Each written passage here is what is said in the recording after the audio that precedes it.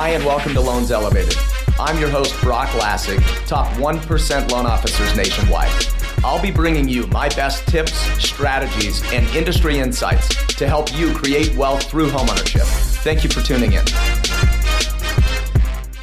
Okay, welcome back. Thank you for tuning in again. Okay, welcome back. It's Brock Lassig here again. And today we are going to talk about paying upfront costs to help lower your mortgage payment.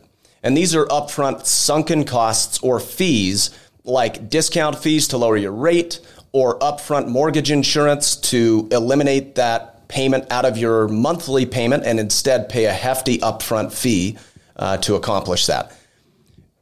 And while this might be a scenario that is valuable, depending on the circumstances, depending on what the market is doing, where rates are at, there's a lot of specifics. Generally, and by and large, in most markets, this is not something I suggest for my clients. And here's why. The statistics show that every U.S. homeowner tends to change their mortgage every about 3 to maybe 7 years. And often there's even statistics that say every U.S. homeowner moves their home every 7 years. And what you have to recognize when you're banking on these upfront expenses, which can be very significant, we'll get into that here in a moment. When you're banking on those to lower your payment, you have to recognize that that's only lowering your mortgage payment during the tenure of the time you hold that same mortgage. So if you were to refinance or you were to sell and move, all that money that you paid up front to get the lower payment is spent. It's gone. And you are only every month getting a small portion of that back with the lowered cost per month, whether it's a lower rate, which equals a lower payment, or upfront mortgage insurance eliminates that monthly and saves you on the payment monthly. Well, I did some math, and let's just run a scenario. So say you financed a $500,000 property. So a $500,000 property, and you wanted to buy the rate down 3/4 of a point lower, because you'll often see advertisements with dramatically lower interest rates than other mortgage companies will either quote you or are advertising.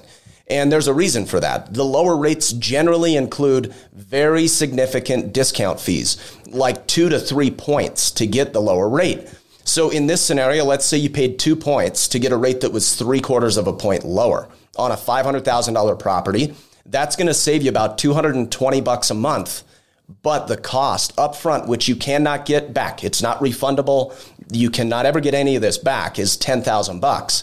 So that means that you invest $10,000 today to save $220 a month.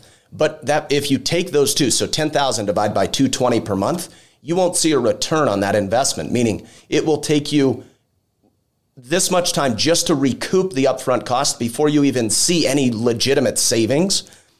My estimates show it's about 46 months that you will not make any money on that. So it'll take you 46 months just to get the $10,000 back in your hand that you put down up front with the $220 per month in savings.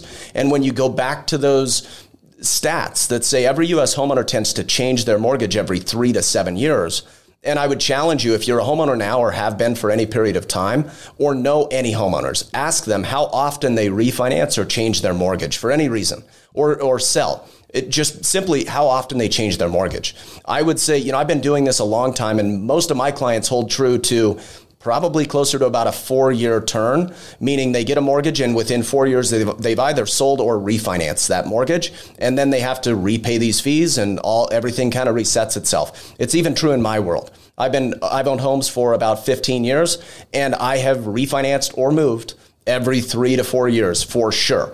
So the whole trick here is, the equation's not quite as linear, but upfront mortgage insurance is the same thing. You've got to be cautious in deciding to go that route, because it could ultimately be a loss to you and your family by putting that money up front and how long it could take you to earn that money. So the trick is really understand what you're getting into. Don't be stuck on one thing. Don't be stuck on the lowest rate or the lowest payment or the lowest anything.